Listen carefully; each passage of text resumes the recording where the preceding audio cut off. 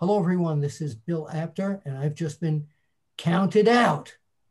Great show with Mike and Tyler. You gotta see it. You gotta hear it. Be there.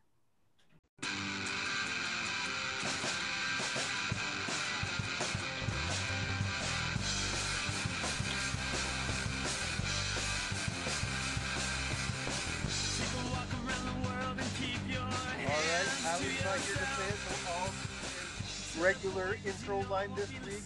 We are live, pals.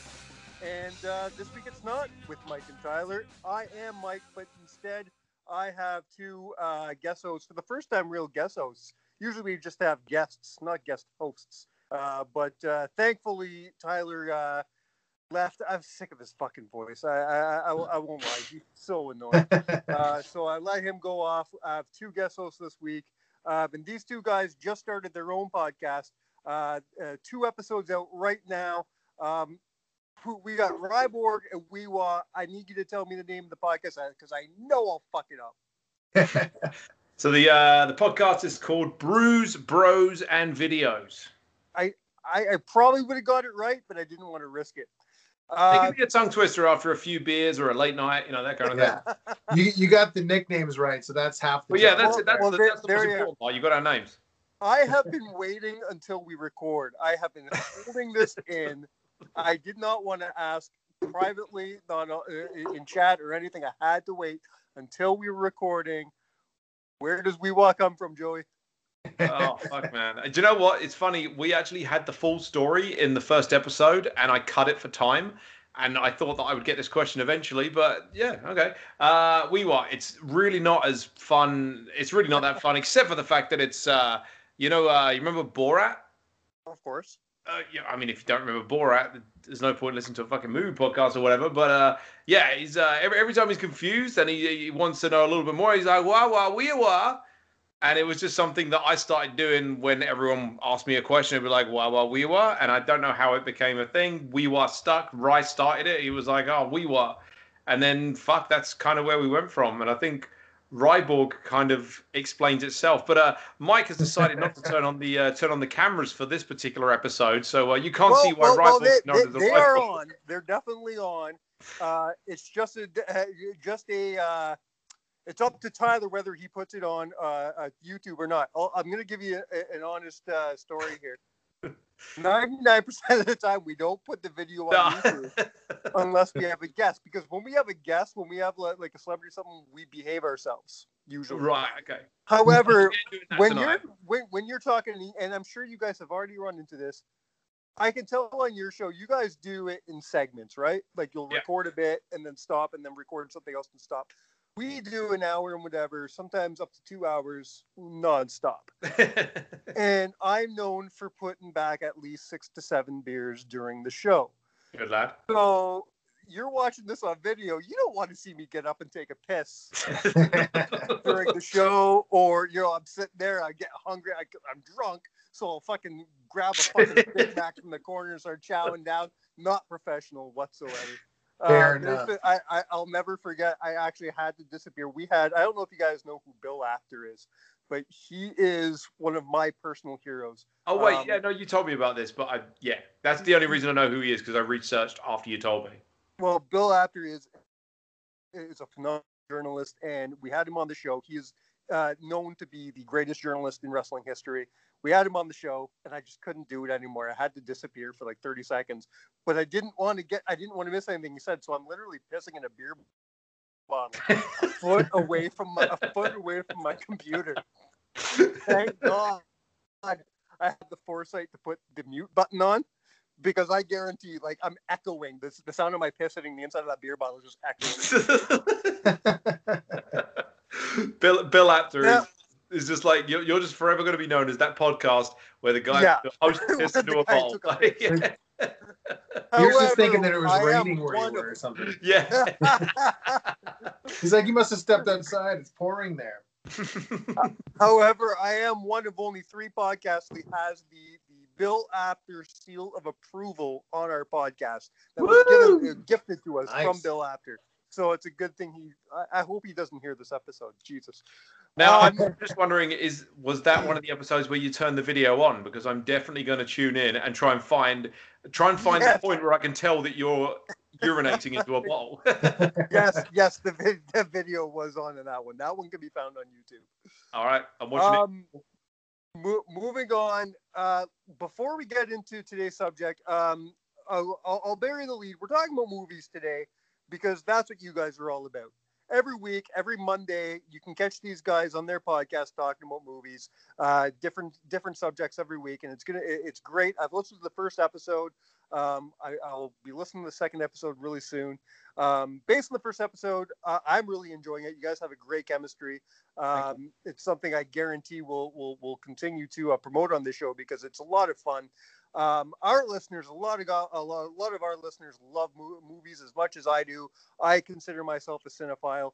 You guys, so when I listen to a podcast, I need two things. I need knowledge and I need passion. You guys have both of that, which is really fun. So you guys are going to be really fun to talk about some really shitty wrestling movies today. It'll be really fun. However, we're going to skip the news portion because let's be honest. I don't know about you, Rye. You can tell us in a minute, but Joey, I know you don't know a whole lot about wrestling, right? Not recently. No, I can tell you a little bit about when I used to watch it back, Rory's War and Warzone, that kind of thing. I can tell you back that era, but right now I couldn't tell you anything that's happened in the past decade, probably. That's okay. You're not missing a whole fucking lot.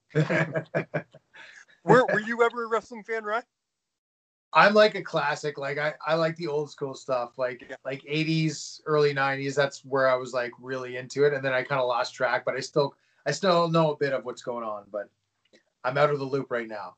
Well, the good thing is the majority of the movies we're going to talk about today are a lot of the classic guys, a lot of the older guys. Because let's be honest, we're going to get into this later, but wrestlers don't make good movies. It just doesn't happen. Even out of the top 7 that I did today, I think I only really enjoyed 3 of them. I mean, fair, yeah. you know what's bad when the most famous and most successful actor / wrestler in the world is Dwayne Johnson. Yeah. And we're not talking about one single fucking movie he's made today. He is the most successful man to come from the wrestling world to the acting world, and he hasn't made a good movie. He was like the highest paid actor for however many years. Like, no, but name an actual great movie he's done. He's got one movie that almost made my list, and that's Be Cool. I thought you were gonna say The Rundown. That's not bad. The Rundown's not bad. I have a special spot in my heart for Walking Tall just because I'm a Johnny Knoxville fan. You're also a dad. Moana? Yeah, I have a certain hatred for Moana because I'm a dad. You're also there's only so many times you can hear "You're welcome" without wanting to shove a fucking ice pick through your goddamn earballs. But what about the Jumanji stuff? Because like it's fun seeing him play something different, right? I honestly haven't seen the Jumanji films. Oh, they're great. They're pretty fun. They're pretty fun. Okay, yeah. All right. I haven't seen them. And I'll be honest, I haven't seen a single one of his fucking Fast and Furious movies. I don't enjoy that franchise. Oh, it's there's only one worth watching. I don't like Vin Diesel. Not a fan of the man, and unless it's got Riddick in the fucking title, I don't want to watch it. That's fair. That's fair. Yeah, I'll give you that. The only one with The Rock is worthwhile is Fast 5, and it sounds stupid, but it's actually pretty solid. That's the heist one, right? Yeah, they do a big heist, and it's got a crazy cast, and the stunts are nuts in it. But it's like out of the whole series, what I've seen, it's the only one that's like legitimately good. So is this before or after Paul Walker died? Shortly after, I think. Yeah. Okay. Yeah. Or no, it might have been one of the last ones he was in. You know what? I haven't seen it in a while. Well, because there's like 27 of them now, right? Yeah, I think he's in this one. Yeah. What I'd like to see eventually, the only way I'm going to watch these movies, I want to see a crossover. I want to see a mashup. I want them to cross over the Fast and Furious movies with the Expendables franchise. Yeah. Right? For that. And then just have fucking slide, kill everybody. Just throw every action star imaginable into that cast. Like Exactly. Like, And then try to fit all of those big guys into small muscle cars. That would be fucking brilliant to watch. Especially since some of them are getting old as well. Watching them trying to get back out again is just gold in itself. I'd buy a ticket for that. Like the scene in MacGruber. Have you guys watched MacGruber? You know where he rounds up his perfect team and they're all like classic famous wrestlers, and then he does something and the fucking van explodes. I wanted to put that on the list so bad today. They're just the wrestlers involved in that movie just aren't in the movie enough for me. No, they're not. But I wanted to talk about it. But let's talk about it. Before we get into the list, so the criteria for the list today was the wrestler involved in the movie had to be either the star or a strong supporting role. So that leaves a lot of movies on the side. A lot of actually good movies that we can't talk about. So let's talk about them before we get into the list. Before I name a few, I want to hear from you guys. Do you have what comes to your brain first when you think of a good movie with a wrestler in it? Mr. Nanny. I knew you were going to say that. Name one good just thing about about Mr. Mr. You Nanny. squirm, and I want to see you talk about it. Well, first, I haven't seen it since the year it came out, so my memory of it is fucking flawed because I was probably 10 when it came out. Yeah, so you had about the mental capacity worth watching it at, like for sure. Yeah. But you've seen every other movie that's been, or you've heard of every, like there's the Tooth Fairy, there was Kindergarten Cop, there was they're all the same movie, really. Like what was the latest one with Dave Bautista as well? Oh yeah. There was like another kids movie with him in it. It was okay. It was this exact same thing though. Like yeah. The only one, and I guarantee neither of you have seen this movie, and that's fine. There's no reason to see it. The only movie that fits that trope that I actually have it's my guilty pleasure. There's a movie called The Chaperone. Have either of you seen this? No. I recognize the title. Who's in this? The Chaperone stars Triple H from WWE. Oh, no way. Yeah. And a very young, I'm gonna fucking bounce on her name now. She plays the young daughter on Modern Family. The youngest daughter? Okay. The youngest daughter. Yeah, the smart one.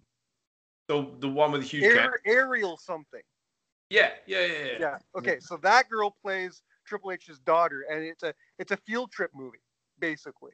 He plays a criminal who just got out of prison, and he's doing he's the chaperone for his daughter's field trip.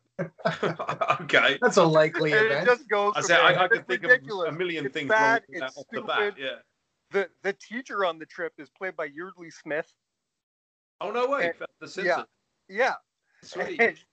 And it, or as I like to say, from Maximum Overdrive. Okay. I need to watch that. Phenomenally bad movie, but it's one of my guilty pleasures because I do like that trope. I like the kindergarten cop trope. I always have. Kindergarten Cop itself is great. It's a great movie. Yeah. I got to put that on my list.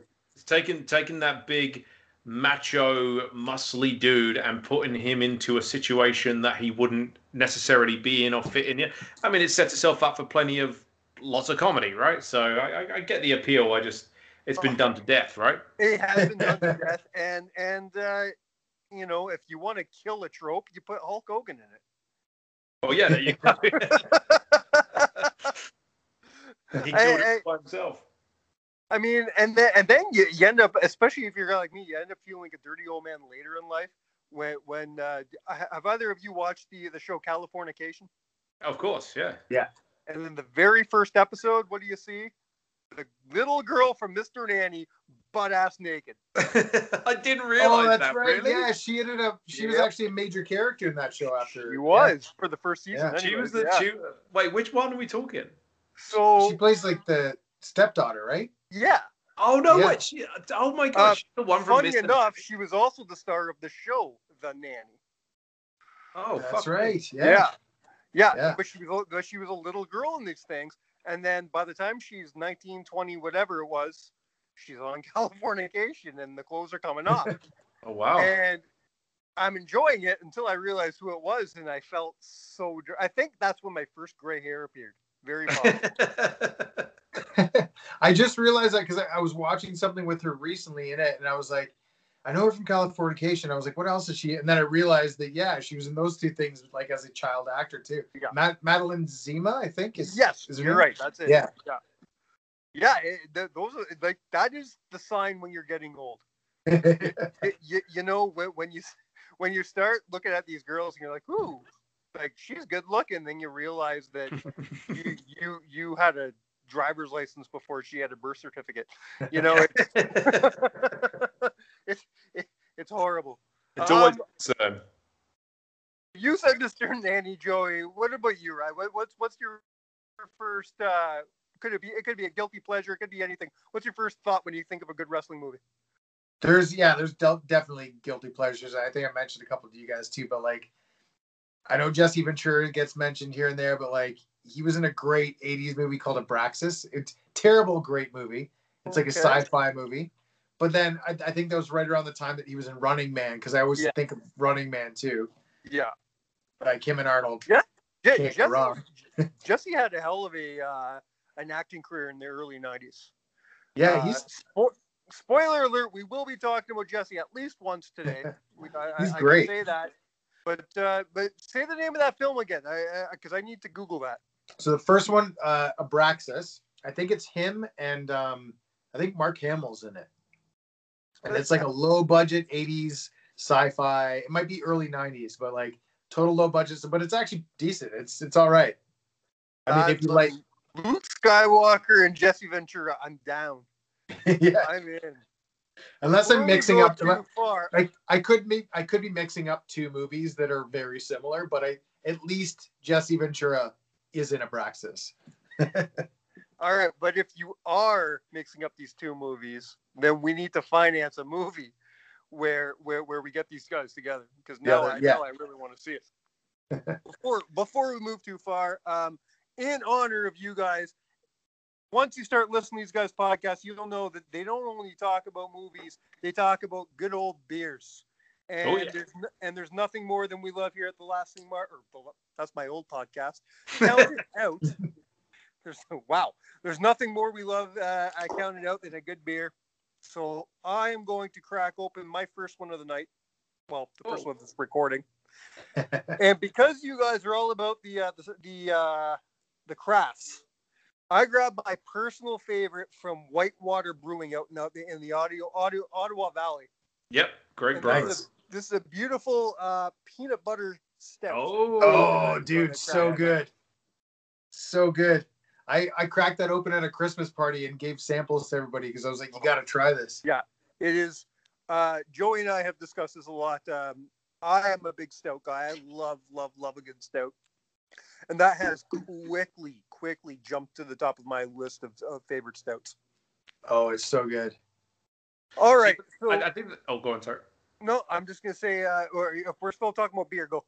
I was going to say, yeah, there's a lot of places that do this new like peanut, like there's a lot of peanut butter stouts out there. And for me, not being a huge stout guy, I need it to be more peanut butter. And I think the problem that I find is a lot of the time you are still getting a strong stout taste with a hint of peanut butter. That one that you're drinking right there, it does have a good peanut butter aftertaste. So you get a little bit of the stout at the beginning, peanuts afterwards. It's fucking delicious. Even as soon as you crack it, it just hits you in the face. It's almost like you just opened up a thing of Reese's cups, you know? Yeah, it's like drinking a glass of Reese's Pieces. Yeah, fucking nice. All right, back to the topic. I'll throw out a movie before we get to our list. A couple of them, anyways. I got to talk about a guy named Kevin Nash, because he has actually been in some of my favorite movies. He's just always in such small roles. One being Grandma's Boy. Oh yeah, Grandma's Boy, classic. The Happy Madison produced movie. It's one of my favorite comedies of all time. I don't think Alan Covert gets enough credit for his comedic genius. Mm-hmm. But neither does Peter Dante. But I love that movie, and Kevin Nash is in it for a good maybe 2 solid minutes. Yeah, cameo. but he's hilarious in it, and the movie has he's in one of my favorite scenes in the whole fucking movie when the guy's like, she's not a hooker, she's a massage therapist. She'll massage your cock for money. I think that's called a hooker. You're a hooker. You're a hooker. Oh, fucking love it. Classic. That movie's amazing. Moving on to another two more Kevin Nash movies. One being, of course, The Punisher, where he very famously played the Russian. Oh, okay. I didn't realize that was him. All right, yeah. Yeah. Well, he did a bit of a change. You know, he cut his hair, bleached it. Yeah. He looks totally different in that. He looked bigger than usual. You know, but he was really. I love that scene. That whole scene where he just beats the shit out of Thomas Jane is that's the best part of the movie. That's a great action.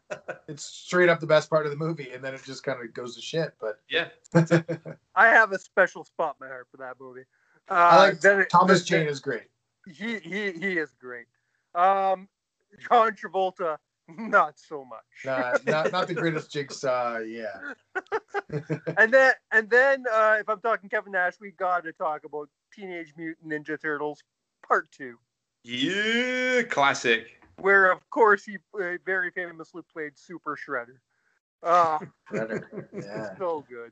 When he comes up from beneath right after the ninja rap. Yeah, exactly. So good. All right. While you're mentioning Kevin Nash, I was just going to say that one I mentioned quickly to you guys, Monster Brawl. Yeah. Monster Brawl. Yeah, my buddy shot that up in Collingwood, and Kevin Nash plays a part in that. And it has a bunch of little cameos, like Jimmy Hart's in it. Robert Maillet, Herb Dean is one of the refs in it. But Kevin Nash gets to play this cool little. He actually plays a much bigger role. If you're a fan, try and find that one, man. It's pretty solid. I've been told about it by friends in the past. I never got around to seeing it though. It's definitely grab some beers, throw the movie on, have a good time. It's a bunch of famous monsters matching to the death, basically, with a bunch of wrestling and comedy cameos. It's a good time. Before we get into our big list today, I want to ask a couple more questions just about your guys and your show. Start off with the most obvious question, and I'll have to ask, why a podcast? You even said it in the first episode. You said it. The market is oversaturated with podcasts. So why do it? I think me and Rye have been giving out this information for free without an audience for a very fucking long time, right? Like we've been, we worked together before this whole thing came out. We worked in a bar together. We've been buddies for a fair amount of years now, and we just, we were just any place we were, we'd always be talking about movies or beers. That was our two main thing. And our girlfriends couldn't contribute much to any of these conversations because they wouldn't go as deep as we would. And Rye's missus being an actress as well. We'd get her on them, but we couldn't get her so much on the beers. And we just decided, what? At the end of the day, there's plenty of movie podcasts out there. There's plenty of beer podcasts. Fuck's sake! We've had a few beers. We was actually recording our own podcast before this one, so we've already been drinking our beers.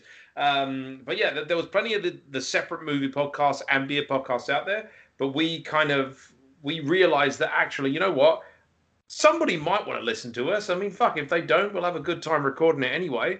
But and plus, like we was joking about this the other day. We were like, the sad thing is that we should have fucking done this at the beginning of lockdown, like everybody else did. I feel like podcasts fucking blew up when the lockdown happened because nobody had anything else to do except for listen to them or record them. And here we are at the tail end of the fucking lockdown, the tail end of COVID, starting a goddamn podcast when everybody else is too busy to listen to them. But there you go.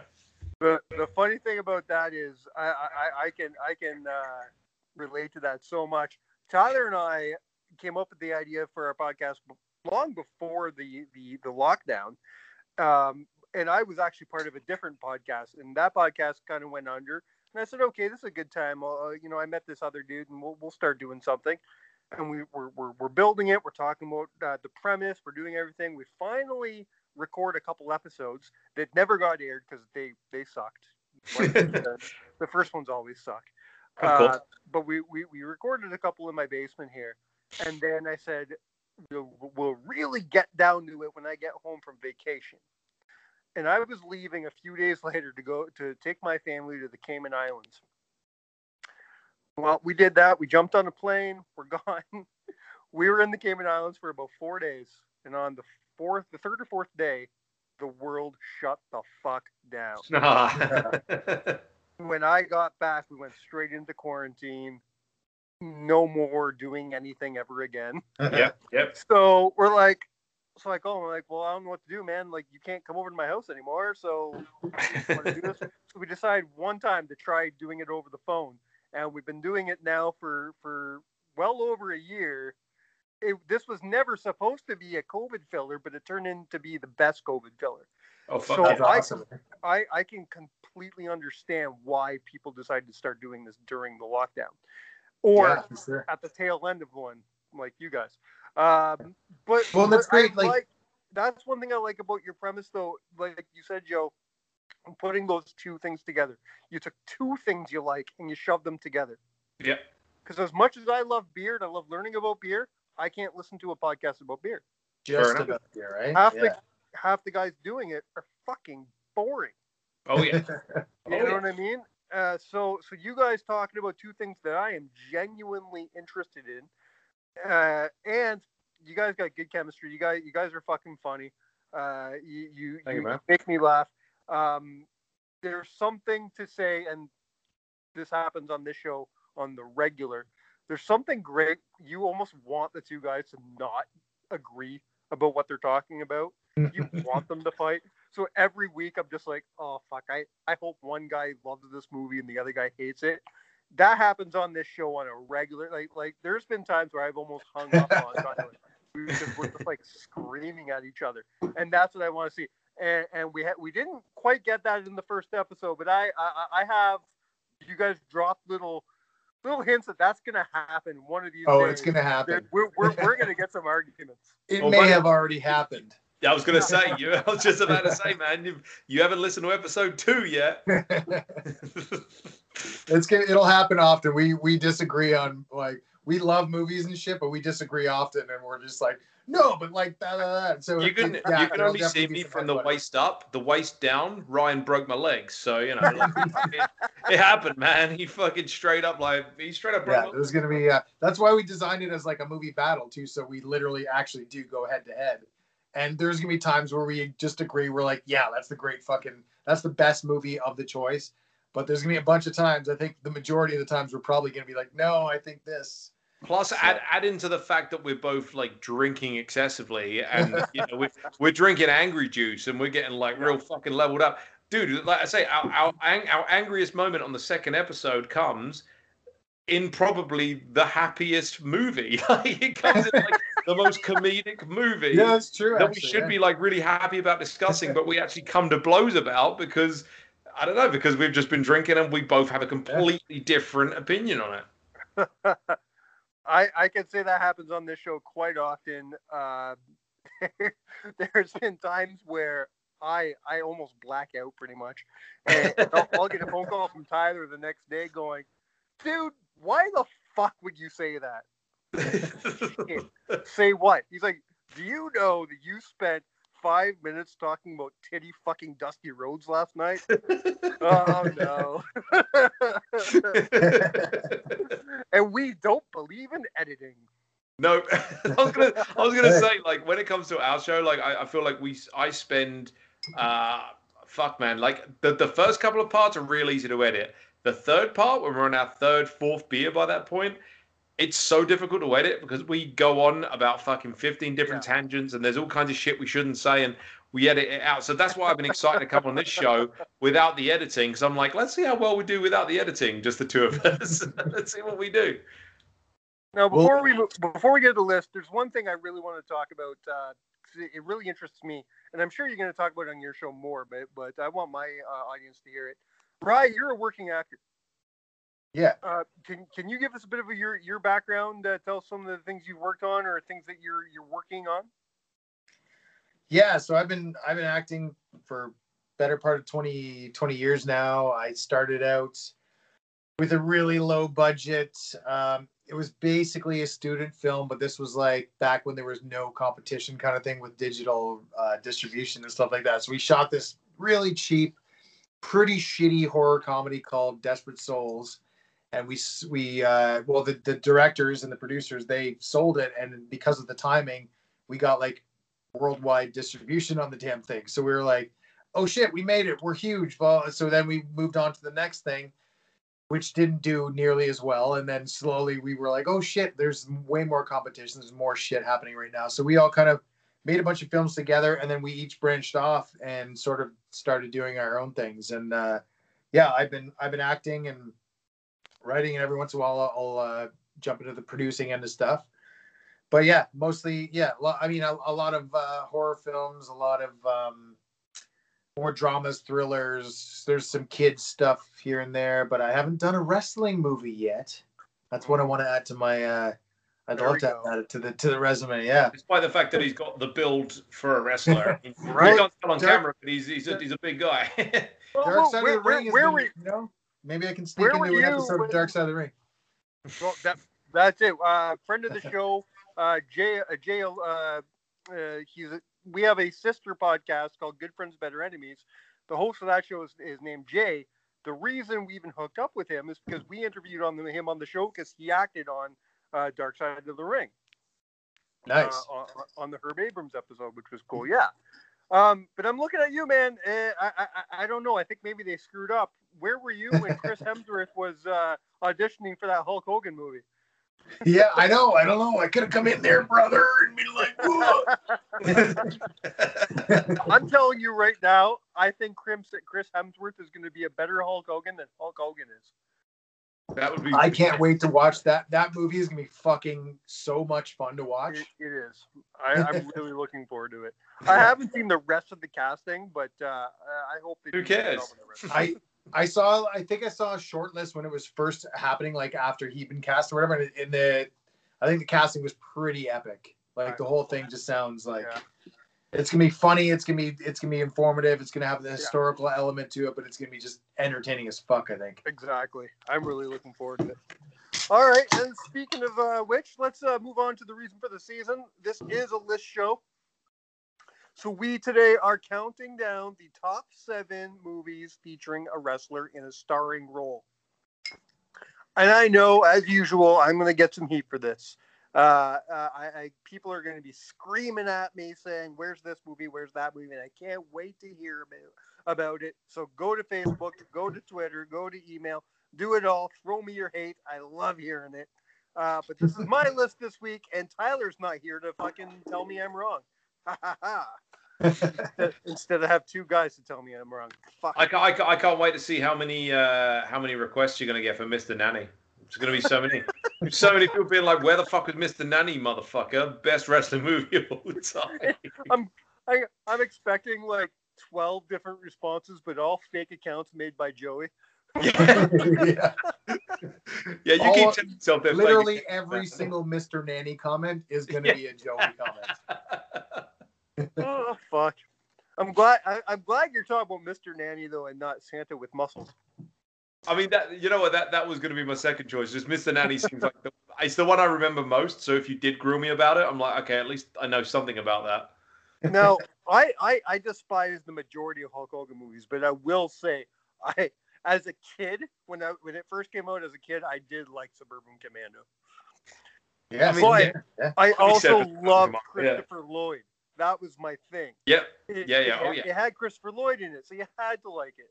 Yeah, those 2 guys. It had a bit of science fiction. It had like a creature in it. Like that's all I needed as like a 12-year-old. It was a bizarre movie, but it was so of its time. Hulk Hogan was just a set piece. It was great. Yeah, exactly. All right, starting off, we're gonna start with number 7. I might have to explain this one to you, Joe. I'm pretty sure this is one you haven't seen, but that's all right because neither did anybody else. We're talking about Ready to Rumble. Now, the beautiful thing about this is if you can talk about this, I do actually need to grab myself another brew. So you guys fucking go ahead.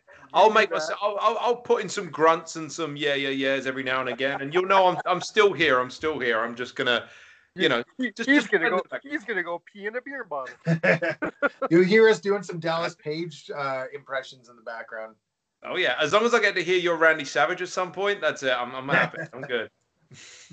I actually love this movie. When it first came out, when I first watched it the very first time, I was like, I was thinking it was gonna be shit, like bad, but it's legitimately funny and it's legitimately entertaining.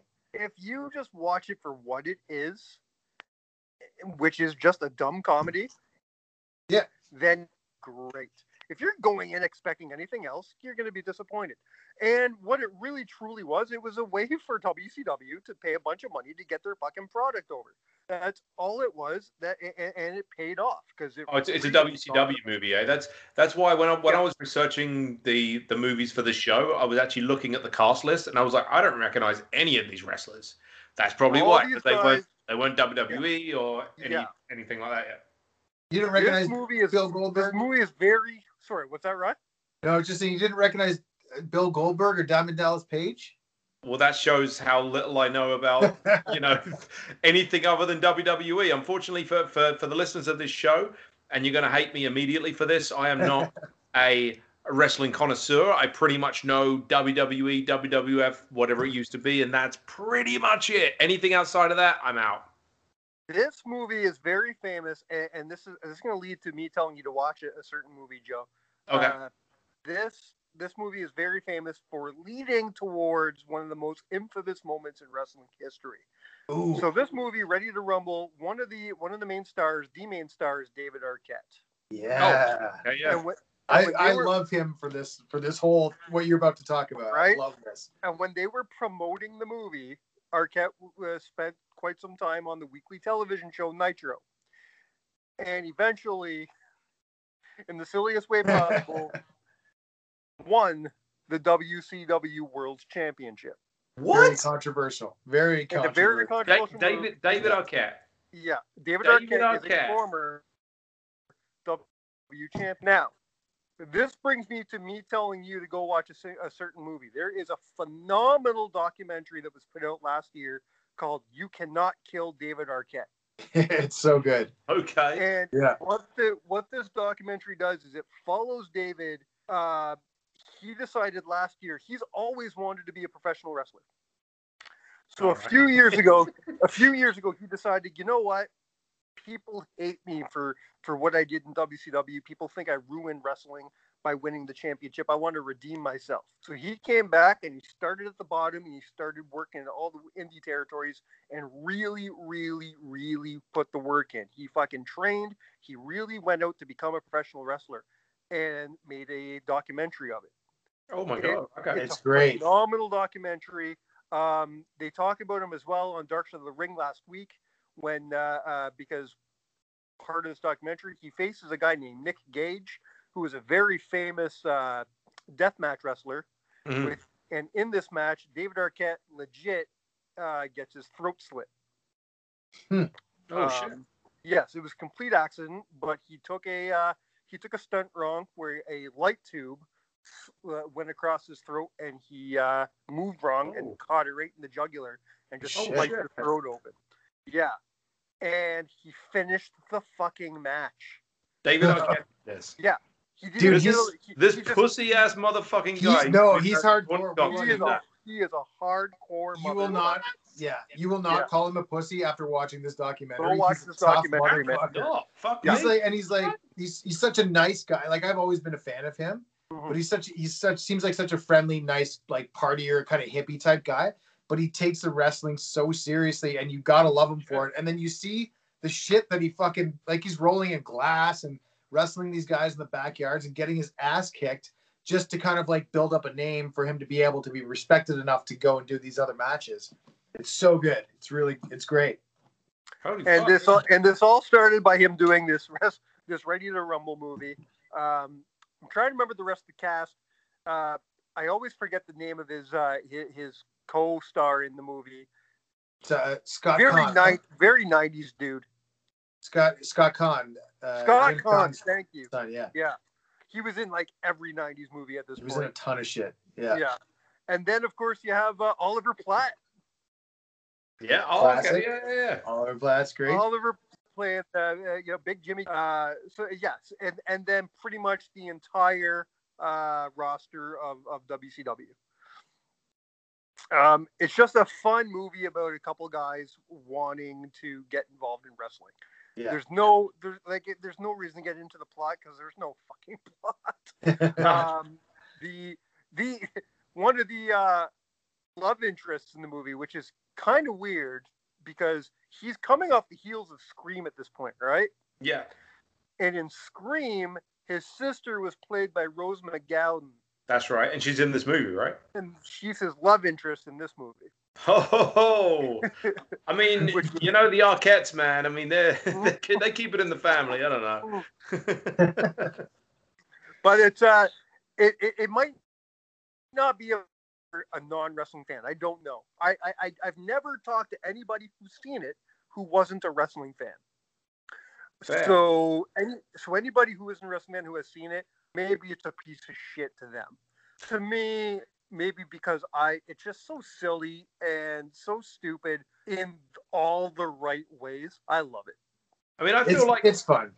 I feel like knowing, like, as somebody who's on the outside, I feel like knowing what I know now about David Arquette and about his dedication to wrestling going forward because of his starring role in this movie, it does make me want to watch the movie more, just for the pure fact of it's interesting to see somebody, transform like that, to take a role that he was probably like, well, sure. I mean, it's a reason to work with some WCW guys, and then to actually go from this to becoming an actual wrestler. Yeah, that's fucking cool, man. And to go and win the WCW title of all fucking things, like Jesus fucking Christ. And that was back when the WCW title actually meant something. Yeah, there's a lot of wrestlers who are pissed off. That title seriously. This title had been held by Hulk Hogan and Diamond Dallas Page and Bill Goldberg for the majority of 5 years before this. So this was the title that guys like Sting and Ric Flair made famous. They show they show it pretty good in the documentary where the other wrestlers are like, yeah, no, we're not down with that. Like, you can't just walk in and fucking walk away with the championship belt. Like, it does mean something. It's like, so like for somebody to come in and do that, it was kind of a big no kind of in a way. Yeah. But you know what? It's been 25 years and we're still fucking talking about it. So they did something right. Oh yeah. and just to say too, like when I first watched Ready to Rumble, I that's when I was kind of I wasn't paying attention to wrestling. I wasn't whatever. And I watched that movie and I was like, oh, this is actually really funny and it's fun. And it kind of actually got me back into watching a bit at that time too, because that's great. All the stuff that was happening, right? So yeah, I think it was good enough, like for my teenage mind to watch that. I don't know what year it came out, but how old I was, whatever. I loved it at the time, and I was like, this is good, stupid, fun entertainment. That's like I want to say it was 99. I think I just had it up here. It was no, I'm not even on it anymore. Never mind. 2000, yeah.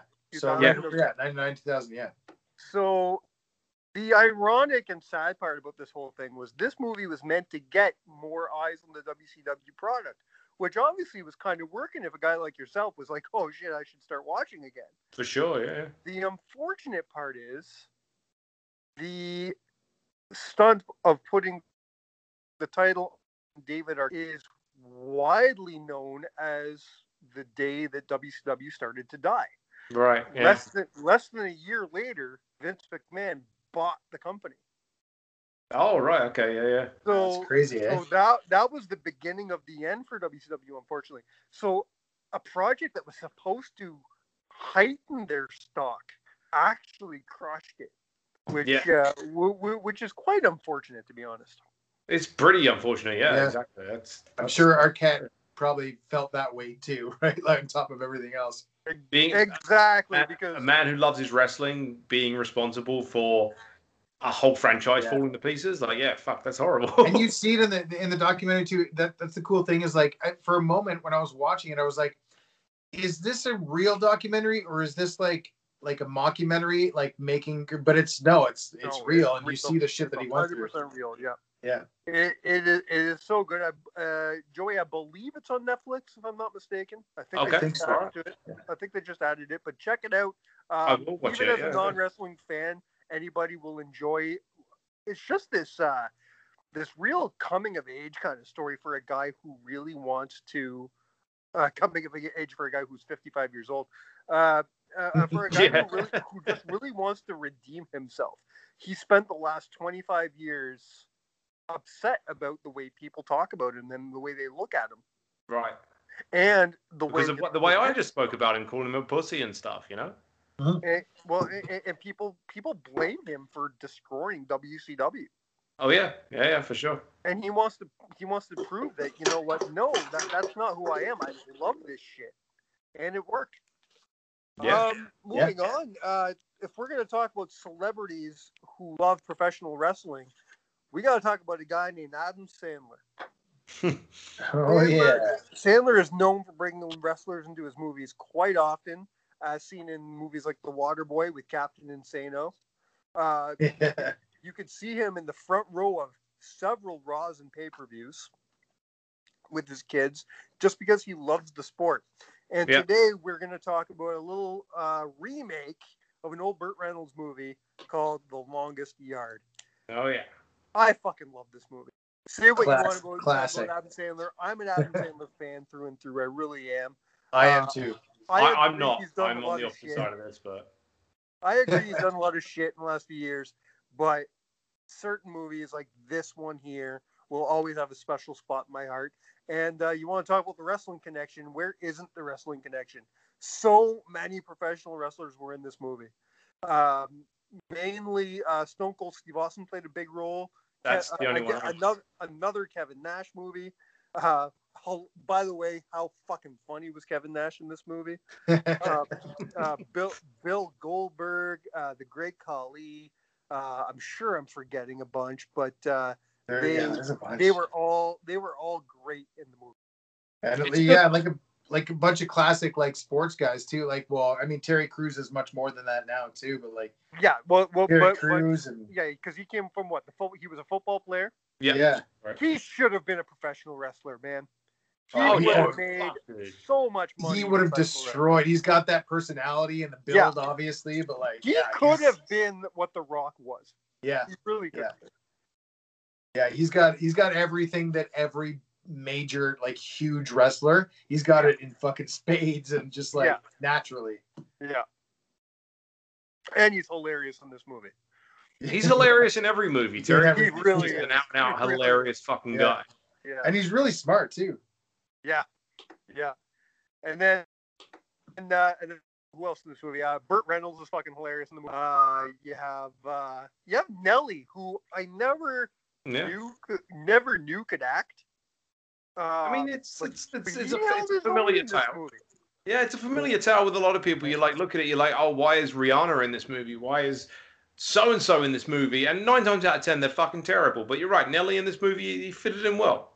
Yeah, he really did. Yeah. He did a good job. I mean, I'm pretty sure he was just playing Nelly. Well, they put him in because he was popular at the time, right? They put him in as to get that demographic to go to the movie theater and watch it, right? So they could add his song over a montage in the movie at some point. Yeah, there you go. Yeah, so they don't have to pay for the rights to use the music because Nelly's already in the fucking movie. They're paying him for the movie. They don't have to pay for the rights. I'll give you my song for free if you put me in your movie. Boom! Job done. And one of the rarities in this movie that I really enjoy and respect is it's not a movie where we have to watch Adam Sandler chase a love interest. He dumps Courtney Cox in the first 15 minutes. We never see her again. Yeah. You don't see that a lot. Like, and again, I'm not. And there's no Drew Barrymore to speak of. Yeah, we're plain sailing.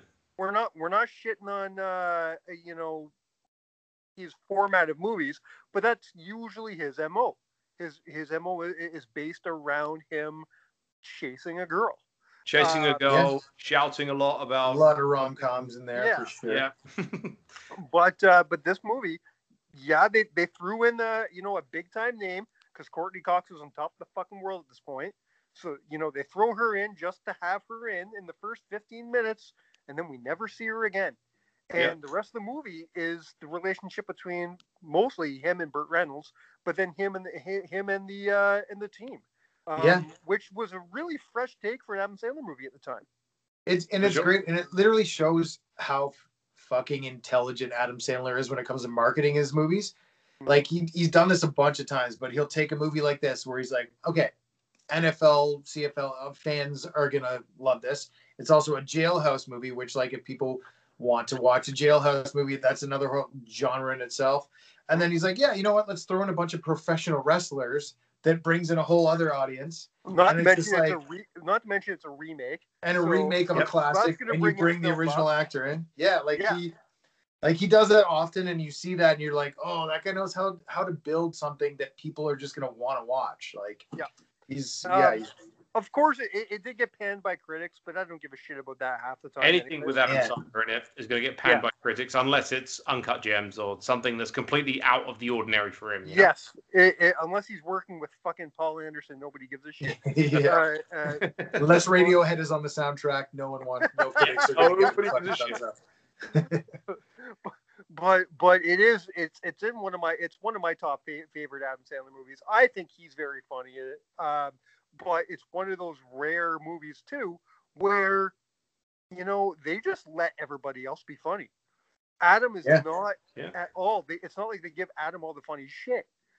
They, like I said, Kevin Nash is so funny in this movie. Yeah. You know, for those who haven't seen it, Kevin Nash is a big motherfucker, and he's on estrogen pills through the movie. He's talking about his hurting tits, and it's great that everyone gets a minute to shine here and there. Everybody, it's great. I love it, and I'm glad you guys agree with me. I was. It's a hard subject to bring up Adam Sandler movies these days, because 90% of the time you bring up, oh, I love that Adam Sandler movie, you're grown right away. Unless you're talking about Billy Madison or Happy Gilmore, everybody else is like, But I can count on one hand how many Adam Sandler movies I'm going to complain about. I even loved his Hubie Halloween movie that came out recently, and I was like, I watched that at Halloween. I was like, you know what? It's stupid. It's Halloween. It's a fucking Adam Sandler movie. It's exactly what I expected. Exactly. See, for those that are just about to tune into our podcast, Rye is generally the more forgiving movie fan, whereas I'm the one that criticizes near enough everything. Until I don't like something, then I'm kind of vicious. Oh yeah, for sure. I don't hate Adam Sandler. I don't necessarily like him either. But I think The Longest Yard, like you said, because of the fact that it does play on the other characters, and the other characters get a lot more time to shine, and it isn't just the Adam Sandler show, is probably the reason why it's one of the movies that I forgive a lot easier. All right. Our next movie is another one I know you haven't seen, Joey, and I haven't even seen in well over 20 years. But I can't wait. I have a feeling I'm setting this up for Rye, because I have a feeling he's going to talk about this movie quite a bit. But we're talking about the movie that really started wrestling movies, man, and we're talking about No Holds Barred. Yeah. This is a movie. This was the original Ready to Rumble. All right. True. Yeah. Because for what Ready to Rumble was to WCW is what No Holds Barred was to WWF. This is a Vince McMahon produced film, the first Vince McMahon produced film. Apparently, Vince and Hulk rewrote the entire fucking script. I heard that. Like in a night. And even though the main the main screenwriter got the credit, 90% of his movie was gone. Yeah. So and Vince McMahon is known for that. Vince McMahon is he's got an entire writing staff that works for him, and he'll walk in, he'll rewrite the entire script 5 minutes before going to air. Like he is very, very well known for that. So I'm not surprised at all. I'm not surprised either. Especially with the two of them together at the height of like their power, that they could just be like, yeah, we don't like this, let's do this instead. And this is during the first golden era, right? Like this is when there are 2 points in history when wrestling was fucking huge. You have the Attitude Era in the late '90s, and you have the Golden Era in the late '80s, early '90s. This is the latter. This is the Golden Era where Hulk Hogan was one of the biggest stars in the whole fucking world.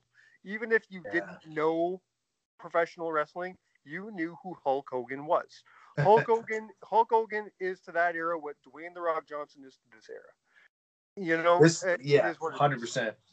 And I remember this is a big thing about this movie, that I remember the whole era when this was coming out, and it was following up on WrestleMania 3 and 4. Yes. And they were inventing the new big villain, and I remember them all the ads and everything on WWF when you tuned in. They're like, the new movie with Hulk Hogan, No Holds Barred, and they literally started introducing the Zeus character from the film into wrestling as well. And it had never been done before, right? Yeah, it was like this new thing, and he walked in and he's like, and you're just like Tony Lister was just an actor. Yeah. And they pulled him into the world of professional wrestling, where, you know, I've never seen this before or since, but they actually had a pay-per-view called No Holds Barred, The Match, The Movie. and it was Hulk, and I want to say it was, fuck, I'm gonna get yelled at if I'm wrong here. I want to say the main event was Hulk and Macho versus Zeus and the $1 Million Man. Was it a cage match? Yes. I remember, because I remember watching the big build up to the cage match, and it was, I think you're right. I think that was who it was. And all I know is, remember, it was like so tied into the movie, and they were adding it all the time. It was commercials between every single thing. Yeah. And the funniest thing that I remember, which is hilarious because it was just around the same time, I think they came out, I don't know, maybe within the exact same year, 89. So yeah, they did. So Jesse Ventura was promoting his work on another film and saying, oh yeah, I'm the lead action star in this big movie that's coming out. And he was like, I'm the guy. Oh yeah, I'm this, that. Meanwhile, like, Hogan would walk up and be like, but you're not really, and I'm the actual star of this movie. So like, well, I know you're going to touch on the movie that we're talking about, but it was just funny watching the commentary of Ventura and Hogan. I specifically remember that, having seen both the movies, even as a kid. I think I was like 10, 11, 12 years old when I watched both of them and all this happening. And at this point in time, Ventura thought that he was going to be the one to go on and be the big movie star. Mm-hmm. You know, it wasn't supposed to be Hogan. It was supposed to be Jesse. And that's obviously not the way it happened. However, and we'll talk about this a little later on, if you put their movies together, though, yes, you're right. Hulk Hogan had more movies and more starring roles, but I'm willing to say that Jesse Ventura had better movies. You might be very well right on that one. Yeah, because there's two right off the bat that I could be like, yeah, I mean. This is one of those movies, Joey, you should go and watch once and never watch again. Okay. it's worth watching once in your life to say that you've watched it. Like I said, I don't think I've seen it in well over 20 years. And I'm not running to see it. It's a horribly made movie. It's a cheap ass 80s action movie, but it's a cheesy ass 80s action movie. Hey, to summarize, it sounds like it has all the stars of the time, man. So that was around about the time that I was actually interested in, like, super into wrestling. So it might have all my favorite stars in there. Might spike some nostalgia for me. Yeah, man. Look, to summarize it, it's Hulk Hogan literally plays a character named Rip. Yeah. and he has to fight a guy named Zeus, who is the WWF champion. He basically played himself. Exactly. When he changed his name. They basically shot a movie about an episode of WrestleMania. And this is back in the time. I'm going to use a term that neither of you may be familiar with. There's a term called kayfabe. Kayfabe means it's originally a circus term to keep the secrets of the business hush hush. Okay, yeah. So back in the 80s and 90s, kayfabe was very strong. You did not talk about the secrets of the business. You lived your character and you made everybody inside and outside that ring believe in everything, that wrestling was 100% real. Yeah. So that's what this movie was supposed to do. was to show that this guy was, we're going to show what it's really like. It was almost like their way of pulling back the curtain in the most like fanatical way, and showing that, oh, this shit is real. This is what really happens. And then later on, like, it's like this television network executive goes all fucking mad and wants Hogan to switch over to his network, but he says no. So the guy kidnaps and tries to rape his girlfriend, and God, oh yeah, man, it's pretty extreme, but yeah, yeah, literally the making of an episode or a version of WrestleMania that happens every time. Yeah, exactly. Every okay, single pay-per-view event, someone's girlfriend is most likely going to get raped. Fuck, that sucks. It's okay, Joey. It's okay. It was the 80s. Everybody used to get raped. Oh, that's true. Yeah. Yeah, it's fine. It was currency back then. Rape was the 80s were nothing but cocaine and rape. Nothing consensual at all. I'll be right back, guys. Give me 1 second. You guys continue. I'll be right back. All right. Well, we're going to move on to number 4 because I want to be able to talk about something that I know Joey can talk about. Yeah. And we're getting something.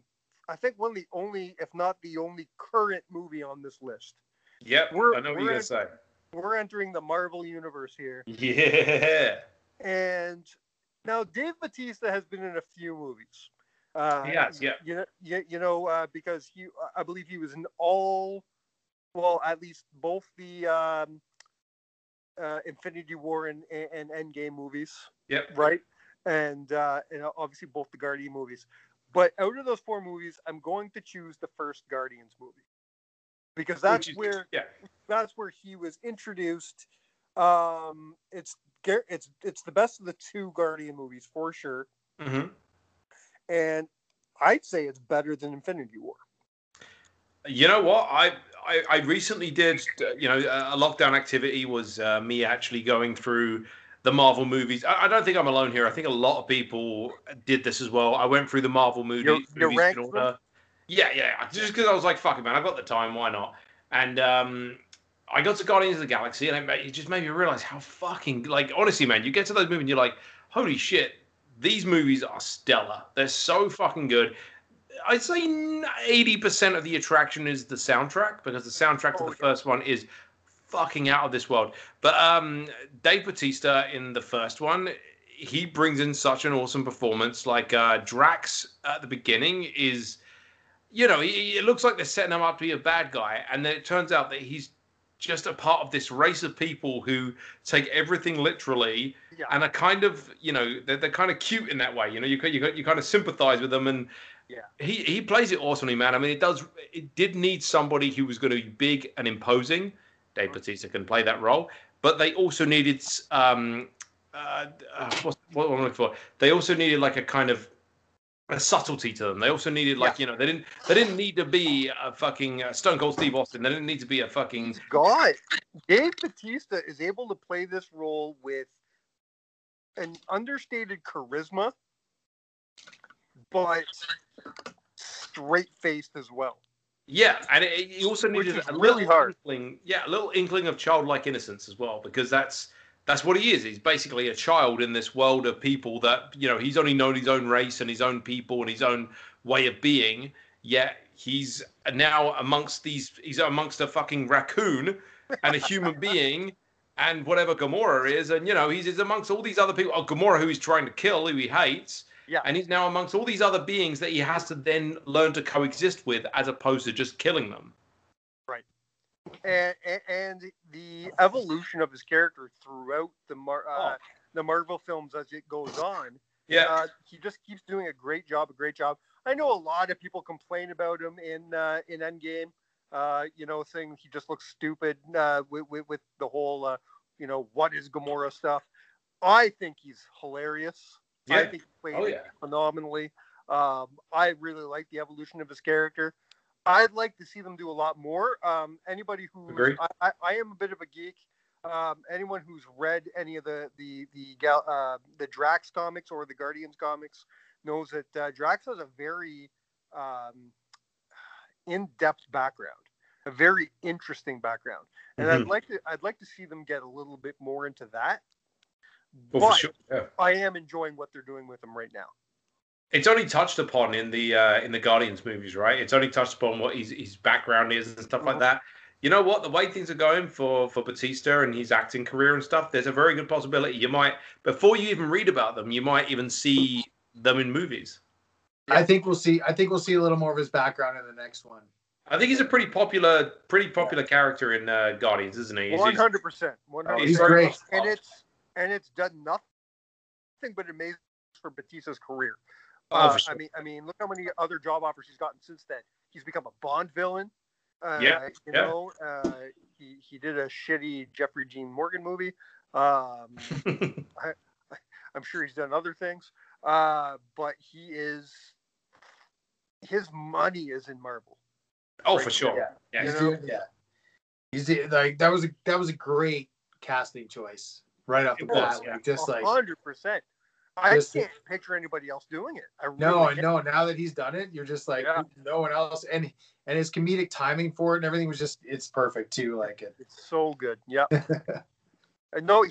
made the right decision. Once he clinched that role and he's had that money, he retired from wrestling, and he said, "Okay, I'm good." And so he actually outed, like he just quit wrestling, eh? He did for a bit, and then. I think it was right after the second one or around the time of Infinity War, he decided to go back for one last match. He had a big WrestleMania match with Triple H just to put a pin in it and say, okay, I'm done. Yeah. And then he walked away and said, okay, that's good. I wanted to do that. Now I'm done. But that's cool. And he's one of those guys. There's an old saying in wrestling that nobody really retires. Yeah, for sure. I feel like he's one of those guys who I think he's going to be able to walk away and stay away. He's going to unfortunately, he's in a little bit of controversy right now, and it's not his fault. It's Zack Snyder's fault. There was a pay-per-view just this weekend where the Zack Snyder and Warner Brothers made a deal with WWE to do to do a bit of a promotion for their newest movie starring Dave Bautista called Army of the Dead. Yeah. I'm interested to hear this because I don't know anything about this. Go on. Oh, it's bad. Oh. So this weekend, the match was set up to be. It was a guy named The Miz with his partner John Morrison, and they were facing off a guy named Damian Priest and a guy named Bad Bunny. Oh, there's a match that goes back in the day called a lumberjack match. Okay. And the lumberjack match used to be you just bring a bunch of wrestlers from the locker room and you surround them around the ring, and their job is anybody ever gets thrown out, they would throw the wrestlers back in. So no one can get thrown out of the ring. Well, they had a lumberjack match this weekend, and the lumberjacks were zombies. Okay.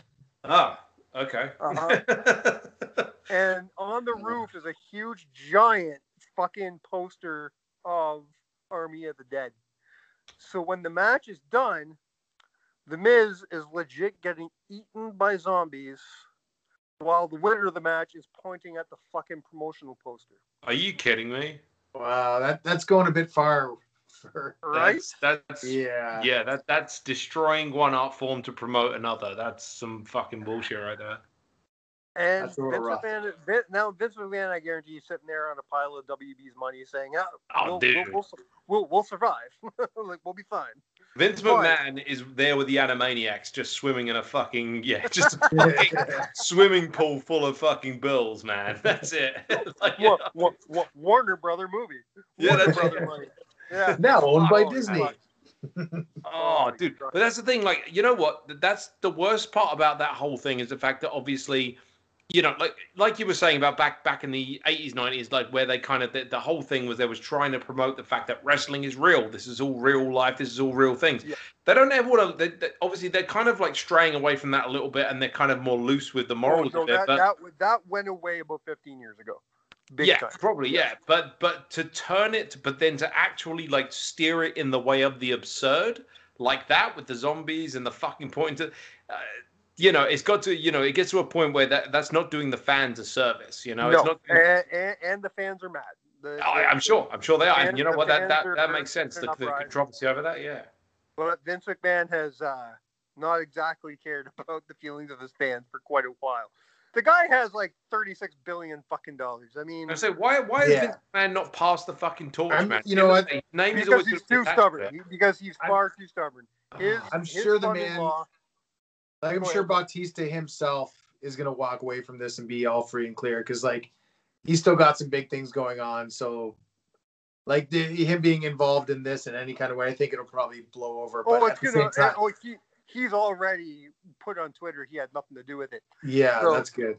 So, which is bullshit because an hour before he put on Twitter, I can't make the pay-per-view tonight, so I sent some of my friends.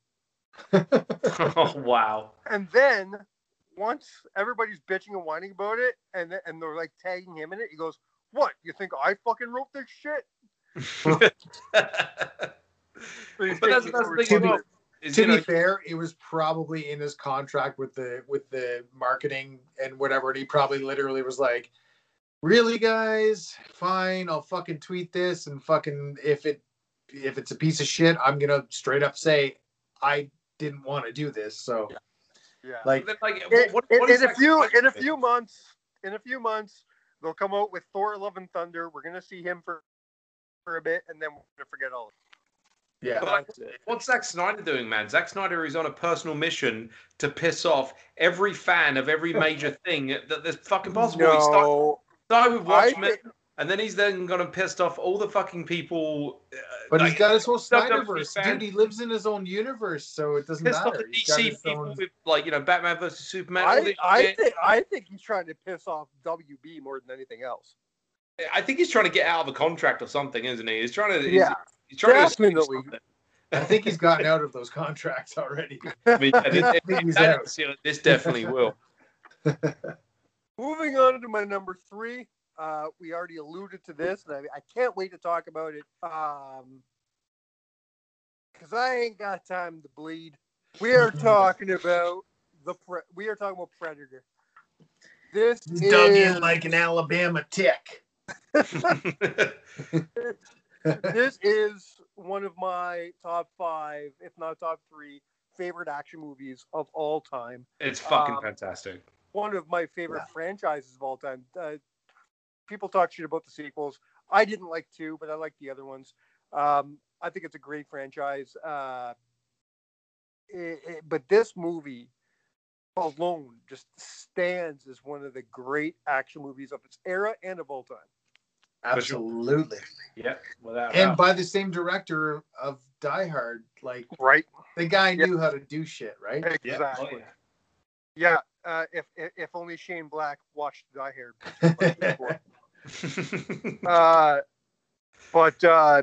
I know and Jesse Ventura. Say what you want about Arnold. Arnold was fantastic in this movie, but again, this is one of those movies where the background cast was really featured. They were great, and they were given due time. And I almost understand why Jesse Ventura thought he was a star because in this movie, because he was treated like one. His character was kind of pushed up there, and he was given that. Like, I guarantee once Arnold saw the line or the movie, he was like, "Fuck, how come I didn't get that line?" Probably the best line in the movie. He's got some great dialogue in it, and it is one of those. There's very few action / like horror movies where the guys are getting picked off, but you actually get to learn, the characters' names. Like there's there's fucking Mac and or Dylan, Dutch, Blair. Like, Billy, the black guy's dead. Yeah, that's it. Yeah, Like Dylan. just picking them off by just picking them Dylan. off by fucking Race and Creed. Yeah, it's like you're right. It actually had a good like list of names there. That it was kind of like the Top Gun Mac. of alien war movies. You know, it was just like that and Aliens came out like within a year of each other.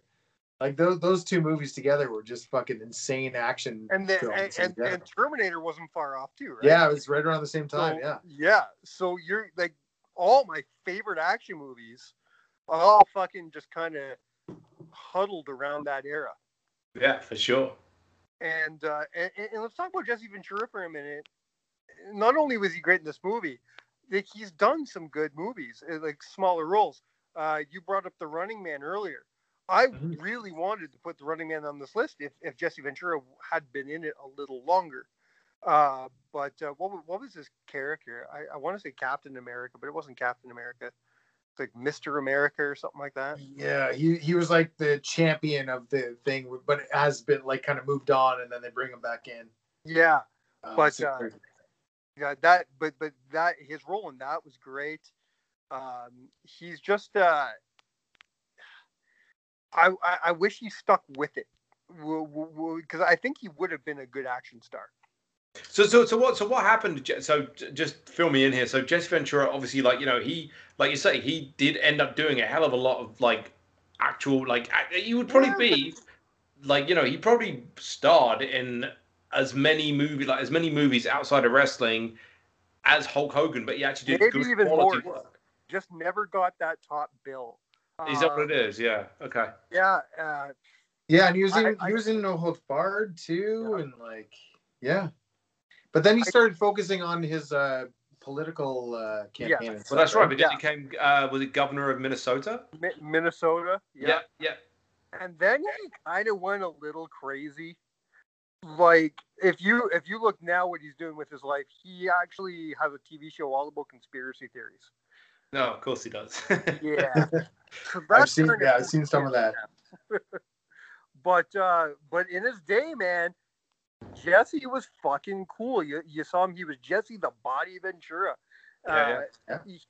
Whether he was in the wrestling ring or on commentary beside Vince McMahon, you listened to every word he said. The man could use the mic. He was hilarious. He was intimidating. The man was huge. Yeah. Oh yeah. And he was quick. He was so smart. Like he was witty. Yeah. And he was built for, if not professional wrestling, 80s action movies. So he was this movie Predator. I'm gonna argue that he is one of the reasons why it was a success. For sure. He's a great character in it. Just as important of character as Dutch is himself, as far as I'm concerned. And the story of the movie is great, but it's the characters. Because if you just break it down to Predator, all right, it's fun. They could have went lazy with it, right? Just like you said, right? You actually cared about knowing the names of these guys. Very easily, it could have been a bunch of nameless guys getting picked off by this thing, and then it's done. 100%. But they didn't go that route. You fucking cared about these guys. Yeah. You cared about their mission. I to this day, it's one of those franchises where I do a binge of at least once a year, if not once every 2 years, because I need to get my Predator fix every once in a while. Oh man, it's great. I watch it often too. And like one of the great things too is that like when one of those characters dies, the other guys actually mourn them. Like when Jesse's character gets blown away, he gets like a giant fucking hole blasted through his stomach. His like next buddy Mac literally is like losing his mind, and they're all blasting away. And then later on they revisit that and they show him sitting there thinking about him, talking about him, and it's like, yeah, like that's what makes an action movie great like that. Like you care about the character. You don't see that in movies too often anymore. Everybody's expendable. No pun intended. A character dies and 2 hours later, it's like the main characters don't even remember them. Yeah. I always make fun of Scream for that. I mentioned earlier how Rose McGowan played David Arquette's sister. The sister dies in a horrible way. he never Caught up in mourns her. the garage door. Yeah. Oh He yeah. does not mourn her at all. No, that's true. He doesn't know. And then there's 3 fucking sequels. Her name never They don't gets even brought mention up her. again. Never talk about the I just garage thought of door. that actually. I just watched Scary Movie the other night, so I was remembering all the Scream movies. That's true. They don't even ever bring her up again. You know, he doesn't give a shit. I think there's even a part in one of the movies where he refers to Neve Campbell's character as a sister. I'm like, motherfucker, you had a sister. Your actual sister just got crushed by a garage door, motherfucker. Pay attention to the details. Like Jesus. Hilarious. But like you know, the point of that is, you know, you see these in movies all the time, but Predator didn't do that. Predator made it very real. They put emotion into it. It wasn't just a. Don't get me wrong. I love a great mindless shoot 'em up movie, but that's not what Predator is at all. No. Without being preachy or sappy or anything like that. It's almost the perfect action film, to be honest. Pretty damn fucking. It's right up there on my list of best action movies of all time, Fucking for sure. excellent. You know what's interesting though about any movie starring Arnold Schwarzenegger, and obviously, like you were saying about the supporting cast being really good in this as well, is the fact that nobody ever alludes to Schwarzenegger's accent. You notice that in movies, nobody ever says, "Oh, why is there an Austrian guy in the American Army? Why is there an Austrian guy in this kindergarten or anything like that?" Never fucking happens. But why did this robot that got sent back through time have a goddamn really strong Austrian accent? Who the fuck knows? Yeah. But that's the interesting thing, the fact that I think in Predator, any one of those supporting cast members could have been the last surviving soldier, as Arnie was. Jesse Ventura could have been one of those as well. And I think if he had done that, he probably would have been a much bigger star than he was. Yeah, sure. Mm-hmm. Arnie was the big shit at the time. And for some reason, people were just like, ignore the accent. He's actually a fucking movie star. Whereas if Arnie would have been a bit side character, Jesse Ventura could have easily have filled that role as well. Besides Sylvester Stallone, Arnold was probably the biggest action name at the time. Easy. Yeah. So Stallone and Schwarzenegger through the 80s, early 90s were just, I mean, Jean-Claude came in at the end and kind of started to make a name and stuff too, but like those two guys were just gigantic. But why was all of our huge action stars, why were they all had some sort of, I don't want to say that an accent is an impediment of speech, but you know, why is it that all of our actors, we had Jean-Claude Van Damme, we had Arnold Schwarzenegger, both had accents of sorts, and you have Sylvester Stallone, who was somewhat stunted in speech. Yeah, exactly.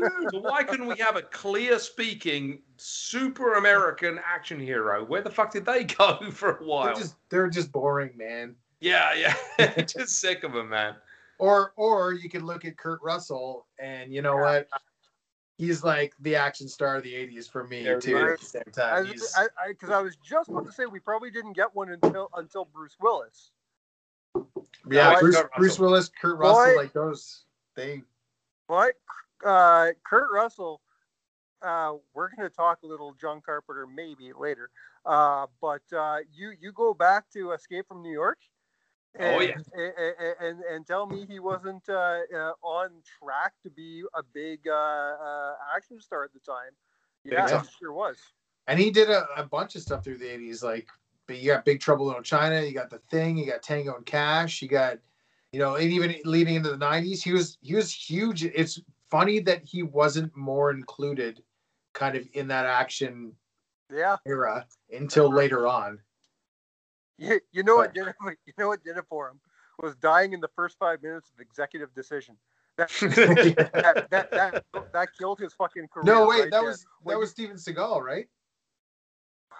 That was Steven Seagal, because remember that was like built up like a Steven Seagal movie, and then he died super quick. I got them mixed up. You're right. Yeah. You're right. And then it switched around. Yeah, right.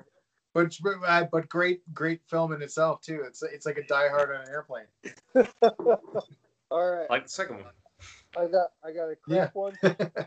Oh, got a Downtown Brown. Fuck yeah. Downtown Brown. This is my first time. I am a big fan of the Amsterdam Brewery, but this is the only beer from that brewery I have yet to try. So. You're going to love it, man. It's nutty, it's smooth, it's easy to drink.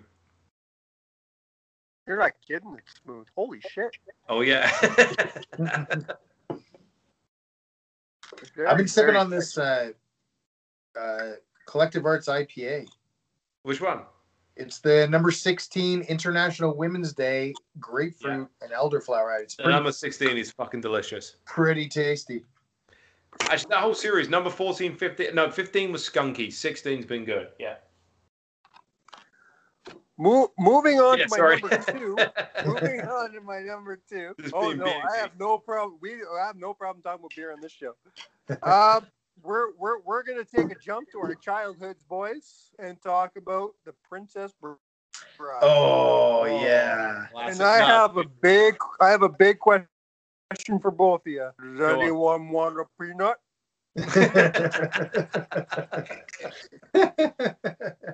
This movie is not a bad impression. There's a reason why it's number 2 on this list, and like I'll tell you, when I first started dating my wife, I made her watch it because she had never seen it. She didn't like it, and it's been 5 years, and I'm still thinking of leaving her. You waited too long, man. Just fucking get it done. It should have been done there and then. I guess I should have done it before I had the kid. Yeah. But it is it's a classic. Like you want to talk about, great 80s. I want to say kids film, but it's so much more than that, isn't it? Oh, it is.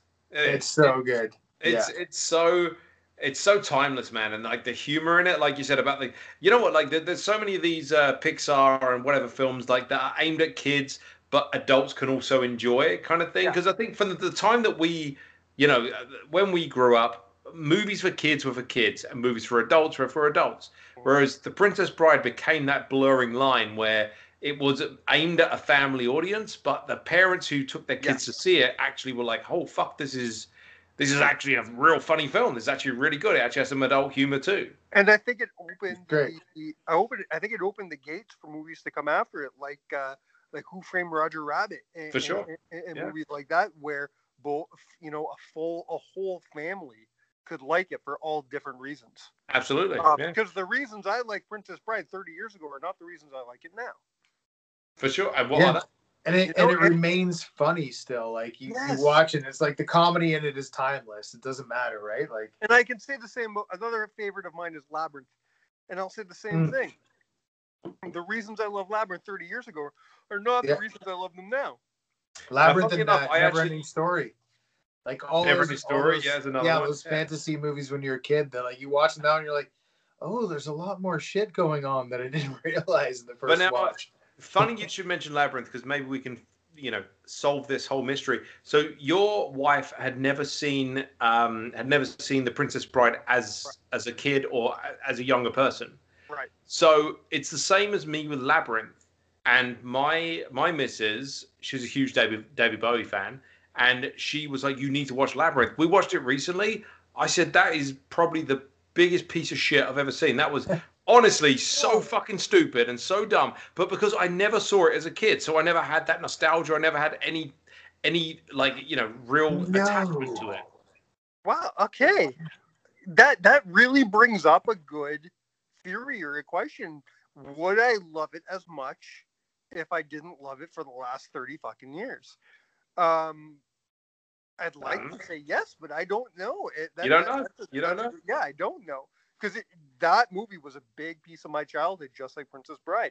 I grew up with Labyrinth. I grew up with, and I'm the same as your wife. I'm a huge Bowie fan. But I think Labyrinth was the reason I was a Bowie fan. That was my introduction to Bowie for sure. Yeah. Definitely Labyrinth. And it was my introduction to possibly my first celebrity crush in Jennifer Connelly. Yeah, fair enough. That's fair. That's very fair. That's still fair to this day. She's still a babe, so. Right? Very much so.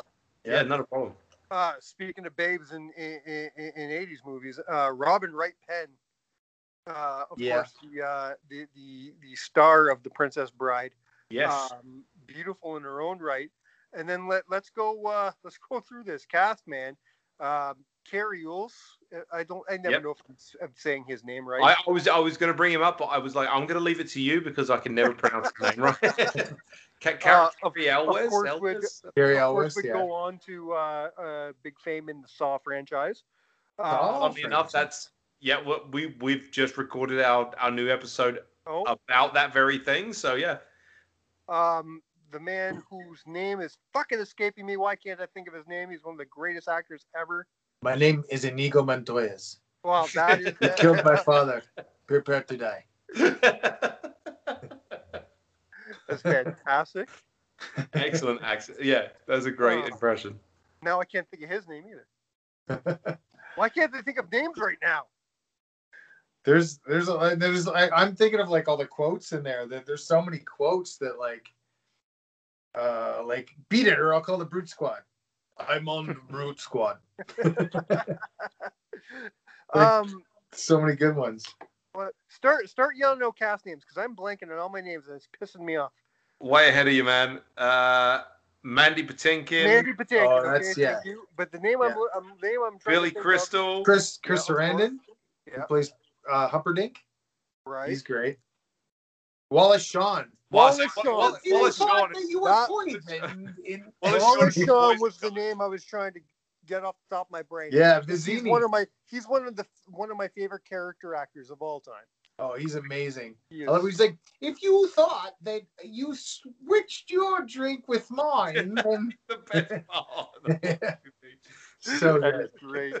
And of course, the one, the only, the eighth wonder of the world, the late great Andre the Giant as Fezzik. Amazing. I love Andre the Giant so much. So you know what?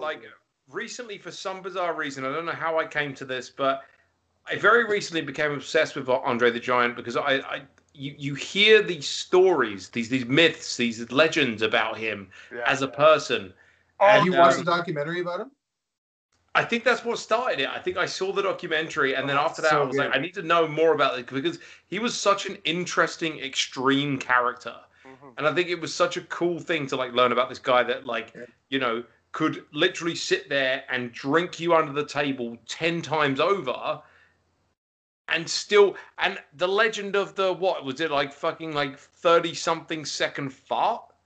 Yeah. You don't imagine you don't imagine Andre the Giant just ripping this fart that goes on for 30 seconds. Rob Reiner just says, "You okay, Andre?" He's like, I am now. Boss. Yeah. So good. But he's even when you get to know his story, it's pretty sad too, because for sure. a lot of the times he was drinking just to kill his back pain and his leg pain and stuff, and then you watch the WrestleMania 3 and 4, and he was in so much pain during those that he was just there to kind of do the job and to get it done and to put on his show. But you never see it on his face. He's putting on this act, and he's totally giving it his everything. But knowing that he went through those matches and then went back and was in major pain, and then afterwards it didn't get better. It's kind of sad. But to know that he fucking did all that stuff, he's a legend, man. He's a hero. He's such an iconic wrestling figure. I mean, how big was he? How tall was he? I want to say he was. Here, I'll look at it. I want to say 7'2". He was huge, right? Yeah, he was enormous. He was not only where's his height and stuff? Not only his height, but his just physical stature too was just massive. 7'5". 7'5". There's a famous kilos. Holy fuck.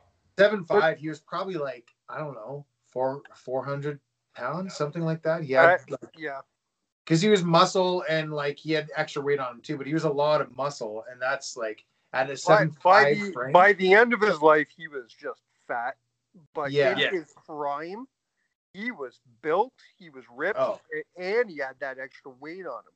Yeah, he of course very famously suffered from gigantism, and this is before they had the cure or knew how to stop it. very famously as well. Paul White, who is known for playing the Big Show. I was going to say the Big Show. Yeah, he was the only other person I had to compare it to. Yeah, well, he also suffered from giganticism, but by the time Big Show was in his 20s, they figured out how to stop it. Oh, okay. So Big Show will live on. He's already outlived Andre. Yeah, you know. Sadly, Andre was only 46 when he died, which is crazy. Yeah. Like to me, he seemed a lot older growing up watching him, right? But 46 that's so young. With that said, though, with the amount that motherfucker drank, oh, dude, he might be lucky he made it to 46. For sure. Yeah.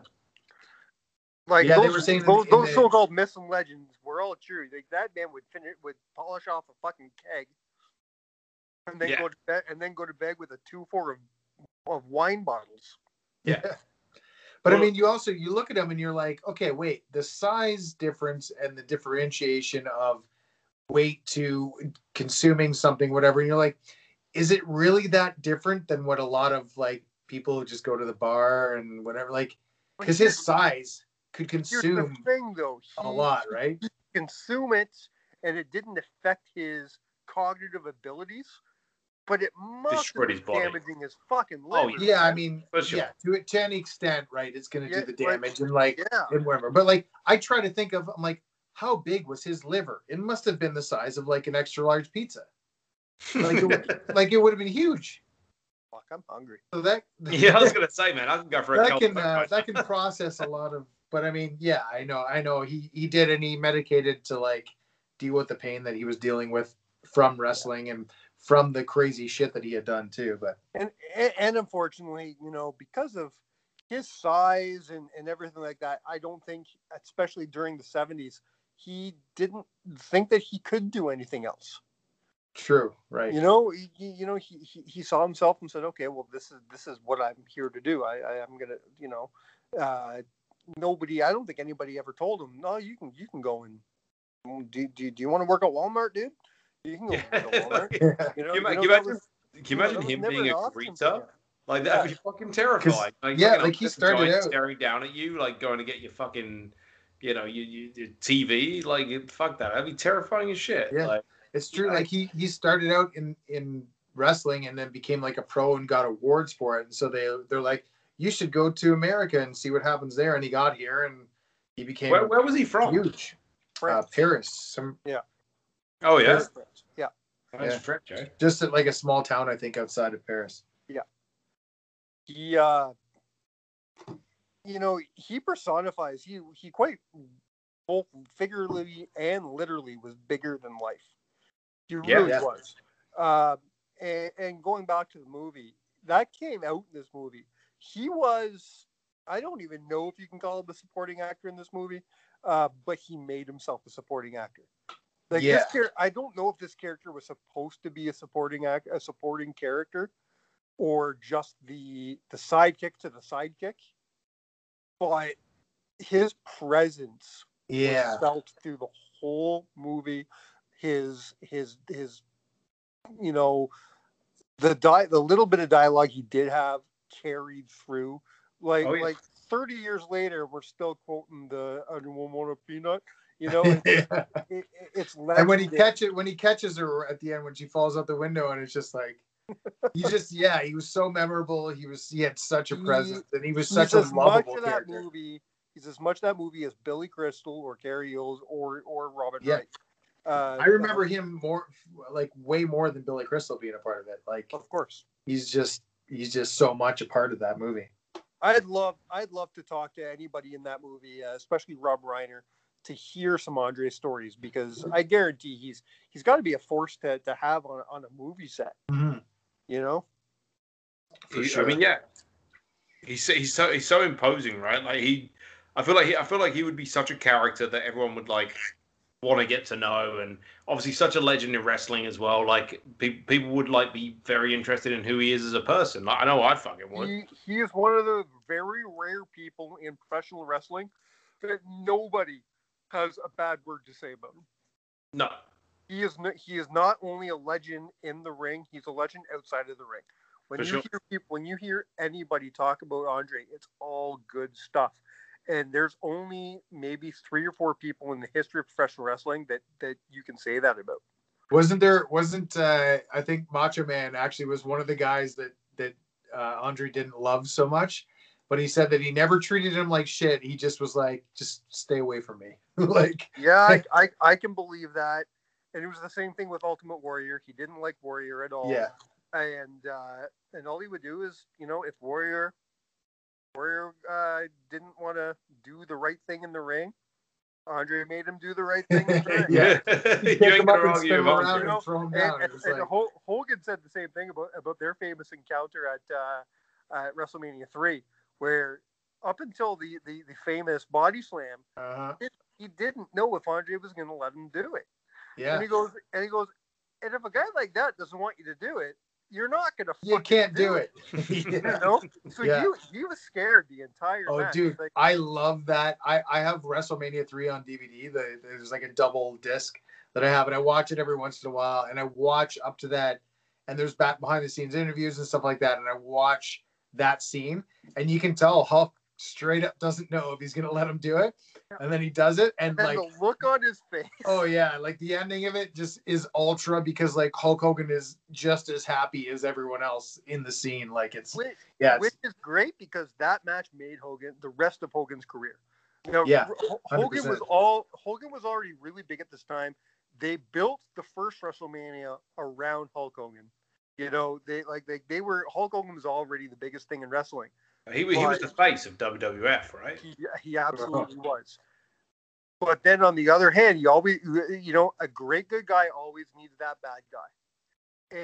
And the Iron Sheik was solid, but not as big. Yeah, he had the Iron Sheik, and of course he had Paul Orndorff, and he had Roddy Piper.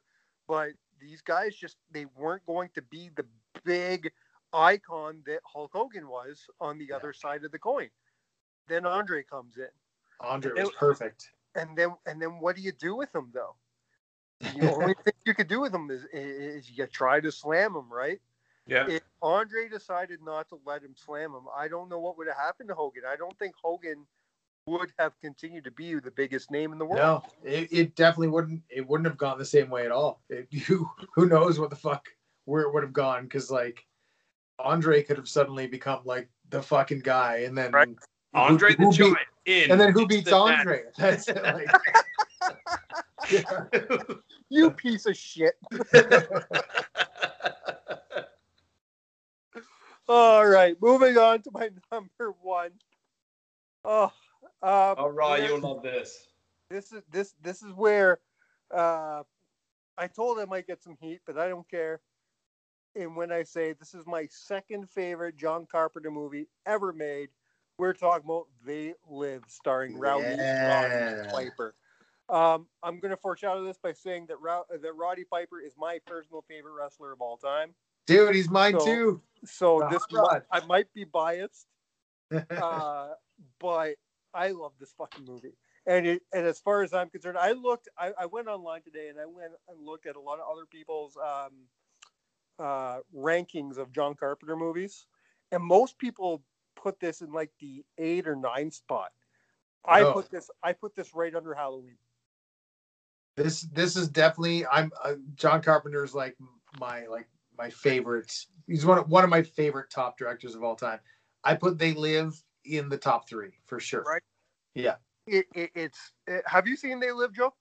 I have, yeah, a long time ago, very long time ago. It is. Oh man, what do you say about this movie? It's just, it's so unique, especially for its time. It's got one of the most famous lines in any action or horror movie ever. Even if you don't know the movie, even if you don't know Roddy Piper, you don't know John Carpenter, you know the line, "I've come here to chew bubblegum and kick ass." You know that line. And I'm all out of bubblegum. I mean, if it didn't come from that, it was from Duke Nukem, right? What's that? So it was recycled for Duke Nukem 3D, the game. Oh yeah, that's totally recycled. Do they use that line in Duke Nukem, really? Yeah, he does actually use that line when you first go into the bathroom in the the second level. He's like, "I came here to chew." He comes in with the glasses on, and he's like, "I have come here to chew bubblegum and kick ass. And I'm all out of bubble gum. Yeah, so in Duke Nukem it's the other way around. I came here to kick ass, came here to chew gum and kick ass. No, so I came here to kick ass and chew bubble gum, and I'm all out of gum. Yeah, so they kind of like switched it around a little bit. So I guess the Duke Nukem character is meant to be the Roddy Piper of. We have to mention it.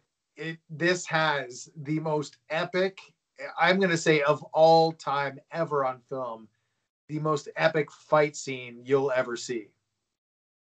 Which one? It takes place in an alley. Yeah. And it's literally it's them. Roddy Piper's trying to get the magical or the I don't know if they're magical, I don't know what the right word is, but the sunglasses back so that he can see what's going on. And he fights Keith David, who has a box of the sunglasses and is like trying to be like, you're full of shit. This whole thing is, you're crazy. But he's trying to fight Keith David and put the sunglasses on him so that he can see the reality of everything that's happening. And this fight goes on for like 15 minutes. And it's just the two of them, like no holds barred, hand to hand wrestling, but like fighting in an alley. And it's glorious. Can we take a second to praise the name of Keith David? Mm-hmm. I am a massive fan of Keith David. Pretty much everything he's ever done. And this is not his only tie to wrestling, by the way. Keith David would go on in the within the 2000s, 2010s to be the voiceover guy for WWE whenever they did the big promos. Oh shit! Okay, yeah. He's got a good voice for it, for sure. He was the guy going, the epic night of blah blah blah. that would be Keith. That was Keith David for a few years. Yeah, and he's also in John Carpenter's my favorite of all time, The Thing. He plays a major character in that, Childs. Absolutely. So, like, yeah, he keeps showing up in these great fucking. He's in so many great science fiction movies and horror movies. Yet, when I think of him and I close my eyes, my first thought is him in that Aronofsky flick there. What's the name of that movie? Requiem for a Dream. Oh, right. Oh, yeah. And all I'm hearing him is going, ass to ass. That's him. I totally forgot about that. Holy shit. Yeah. Oh, so good. Hang on, Keith David, wasn't he also the stepdad in There's Something About Mary? Yes, he was. Oh, he's done a ton. And very famously, the voice of Goliath in Gargoyles. Yes, that's right. Gargoyles, yeah. And he's in the Riddick movies. Like he's in so much stuff. So much. Yeah. He's so good. And I'm saying this strictly for a good buddy of mine, because I think he and I are the only two people who ever watched this show. But there was a very, very short-lived show on Fox called The Cape. And you lost me. Yeah, I was a big fan of it. It had one season. Nobody liked it. I think only I watched it. And that's why only one season. Yeah, and Keith David was on it, which is great. Well, you usually Fox only cancels the shitty, the good shows, right? It's true. Yeah, Fox generally cancels the only good shit that they air. Yep. Like Firefly. Oh, we got Joss Whedon, are we? No, I'm not a Joss Whedon fan. I am a Firefly fan. Fair enough. No, there is a distinct difference. I am with you with that 100%. Yeah. I'm a Nathan Fillion fan. You gotta love that. Nathan Fillion. So like that actually that's the cool thing is that Firefly and They Live actually has a very similar kind of tone of humor, because it's actually really funny but like serious at the same time. Exactly. You can laugh all the way through They Live, but at the same time, like you said, with that fight scene, the action is great. The suspense is definitely there. It's got some shocking moments. And you know what? It's got a great fucking story. Dude, it's incredibly intelligent. You have to fucking watch this movie. Well, I saw it. I saw it like way back in the day. But you have to watch it recently. Like now with all the shit that has happened in the past several years, you'll watch it and be like, holy shit, these guys were on to stuff. And you can literally watch it now and be like, yeah, like this is a metaphor for our age right now. Like it's so fucking smart. And I don't think the movie gets nearly the respect it deserves. No. I feel like it's a cult film at best right now. And 80% of its following is Roddy Piper fans. Yeah. It's either Roddy Piper or Carpenter. If you're not like into them, it's most people are like, oh, that looks cheesy, and you're like, no, but you got to watch this shit. This is like the lists I read were mostly of like, you know, writers and film critics and shit like that. That I don't think they. I think the real nuance of this film gets lost on people. Oh yeah, dude, it is. It's above a lot I of people's love Escape heads. from New York, but when you say Escape from New York is a better movie than fucking They Live, I'm done. You know what I mean? Yeah, I know. Yeah, it is. I think it actually is a film. I think that goes over a lot of people's heads. Yeah. When you start looking at all the realities and the metaphors and like what it actually is saying, it's like it's not saying that we're invaded by aliens and this, that. It's like we're invaded by ourselves and capitalism and like all this shit. And it does it so clearly, and fucking Roddy Piper does such a great job of being that middleman who's also can play it straight, but is also funny in the fact that he knows exactly what movie he's in. Yeah. It is, I consider it Carpenter's second most underrated film. And I say second only because at least it has a fan base. Whereas what I consider his most underrated film, I don't think has one at all. What do you think? In the Mouth of Madness? No, I'm saying Vampires. Oh, Vampires is great too. Okay, John Carpenter's Vampires. Yeah. I don't think nearly enough people respect that movie. Vampires is great. James Woods is fucking amazing. Dude, Jimmy Woods is amazing, and the music in that is so fucking good. It's great. But I mean, the man hasn't made a whole lot of bad movies because even his sad movies are good. You know. Yeah. Even his lesser known, lesser favorite films, I love 90% of his stuff. I'd say most of his stuff. Like there was maybe his newest film, The Ward, that I was like, but everything else I have yet to see that. That's on my must-watch list. I haven't seen it yet. It's okay, but it's not essential by any means. Like, if you love John Carpenter movies, it's probably the least like John Carpenter. Like it doesn't really have his fingerprints on it, but it is like near the end of everybody's list. When I went to the rankings, it was pretty much at the bottom of everybody's list. Yeah, you want to get into the good stuff in the most of the 80s and like early 90s, and then then it scatters and stuff, but. All right, so that's our top 7.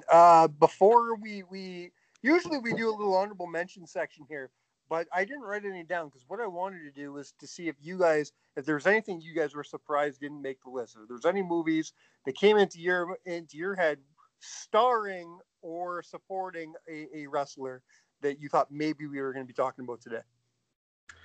I mean, we happen to avoid all of the Rock's movies. I mean, we don't have to. I think it is preferable because they're all horrible. Like I said, the only one I even gave thought to was Be Cool. I actually really enjoy that film, but that's probably just because I really like Get Shorty. But as far as Rock movies goes, he was all right in that movie. Now, there was one that came to mind that I haven't been able to find actually the details of, but I remember back when I really enjoyed wrestling, there was a movie starring Kane, a horror movie. Yep. Oh yeah. See No Evil. See No Evil. That's the one. That's the one. There's a sequel as well. There is a sequel. Yeah, Kane's in that one too. I'll tell you some trivia about that movie. That is the first movie produced by WWE Studios. Yeah, that's it. That's why I remember it. Yeah. So when WWE decided to start making their own shitty movies, that was where they started. And when they were promoting the movie or writing the movie, while writing the movie, of course, they're already talking about promoting it. Yeah. So they're saying basically they're saying, hey, let's write this as if we can do it in the ring and really promote it and tie it into storylines and shit like that. So Vince McMahon is sitting at the table and he goes, got it. I know how we're going to sell this. Kane's got a 36-inch penis. and he was dead fucking serious. Only 2 people were on board for this. One, of course, was Vince McMahon, and the other, of course, was King. Well, obviously, yeah. You're not going to say no to that role. Right? Was there any movies that you were surprised we didn't talk about today, Rye? Well, there's I know there's some really good ones coming up with John Cena's done some interesting John Cena, things here. Yeah. Like Trainwreck, he was really funny in that. And all right. And I didn't mind him in that second Daddy's Home movie. Yeah. The cock blockers thing, right? What's that? He was in cock blockers. Cock blockers. I forgot about cock blockers. He was pretty funny in that. Funny. I'm looking forward to him in Suicide Squad 2 playing Peacemaker. I feel like he's gonna kill that role, and I feel like that's gonna roll. That's really gonna be like his Dave Bautista role, that where he's like, bam! It's like the movie hasn't even hit theaters yet, and they've already filmed an entire fucking television series based on that character. So they must have a lot of faith in that character. I think it's gonna be hilarious, and like the fact that he's just this over the top, ridiculous, backwards version of Captain America. Basically, I think that's hilarious. Especially for him he does have the funniest line in the first trailer that dropped. Yeah. When he was talking about the field of dicks or whatever. Oh yeah. And then she's like, I thought you were about peace. And he's like, I will kill as many men, women, and children in order to maintain peace. Like it's just like it sounds great. You know, and I think that's a good combination too. John Cena and James Gunn. Which, let's be honest, he's the man that got Batista off, right? Yeah. So, and there's there's other random stuff, but the only other one I talked to you guys about earlier too, about Santa's Slay with Goldberg. Yes. That's a seasonal revisit that everyone has to watch. It's let me set ridiculous. Let me set this up, Joey, because this is one of my this is, believe it or not, this is a first date movie for me. I've watched this movie on 2 first dates in my life. Oh shit. This is how you separate the ones you want to be with. It's truly one of a kind. Yeah. So I'm a lover of shitty horror. Okay. Who isn't? I just love a bad horror movie, and this is a bad horror movie. This movie. Do you know who Bill Goldberg is? I do know who Goldberg is. Okay. Yeah. So he's a big motherfucker. In this movie, he plays Saint Nick, Santa Claus. Yeah. But we learn that Santa Claus is not as nice as you think he is. He's actually like a fucking demon who has been punished. He has been punished, and his punishment was to spend several thousand of years doing nice deeds and being the Santa Claus character. Okay. Well, his punishment is officially over. So now he can do whatever he wants. And he's fucking killing people left, right, and center in the goriest, cheesiest, stupidest ways. There is a scene, dude, where he like lands his sleigh on a fucking street and like fucking plows over this old woman, and in the stupidest way, he just goes, "Oh, Santa ran over her. Fucking grandma got ran over by a reindeer." So fucking stupid, so fucking good. It's nonstop. Sounds like the best movie of all time. I'm gonna go watch it. It's a twice a year watch, man. You got to watch it every Halloween and every Christmas. You throw it on, you get your eggnog ready, you have a couple of drinks, and you watch Santa's Slay. Santa's Slay. I'm into it. Yeah. And I'm assuming that it's spelled S-L-A-Y, Slay. Yeah. Yes, you are exactly correct. Perfect. I have two. Like you said, seasonal horror movies that I watch every Christmas. Santa's Slay is one of them, and the other one is Jack Frost. Oh yeah, Jack Frost. Not the one with Michael Keaton. Not Michael Keaton movie. No. No. The other one where he buries the old lady's face into all the baubles and shit. Exactly. Great. The one where he pulled his nose off, put it down there, and raped Shannon Elizabeth in a shower. Yep, that's the one. Wow. That's the one. Wow. I gotta watch both those movies every Christmas. What the fuck is wrong with me? The same thing that's wrong with the rest of us. There's a great list of and wrong list of great horror movies at Christmas that I watch every year, and it's like the list just keeps building. Now Jack Frost is on. I've watched Jack Frost, but I'm like, fuck yeah, I need to add that to the annual list. Like, yeah. All right, so I have noticed that we have gone far over time, and my beautiful co-host Tyler, who will be editing this and putting it up for air, is going to murder me. So that's gonna take him a while. This will be the time that we cut this short. But please, guys, tell everybody when and where we hear your podcast every week. Go ahead, Ryan. We are all over the place. We're on iTunes. We're on Spotify. We're on Joey to tell the rest of it. Bruise Bros and Videos. We're on YouTube as well. If you like your visuals with your podcasts. I also slapped together the video just in case you want to see which movies playing we're talking about at the time. You get to see the poster and all that kind of stuff. But if you like it just audio, as Ry said, you've got Spotify, Apple Podcasts, Google Podcasts, Breaker, all of the places that you can find podcasts pretty much. Not all of them super popular, but we're on them anyway. And we're on every single Monday. I usually upload them by about midnight. So if you are of a different time zone, you'll always get them at some point during the day.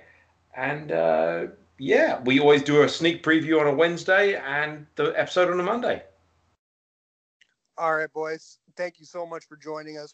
Thank you for having us, man. We're definitely doing this fun again. And one of these days, Tyler and I will definitely jump over to you guys and talk some Absolutely. flicks.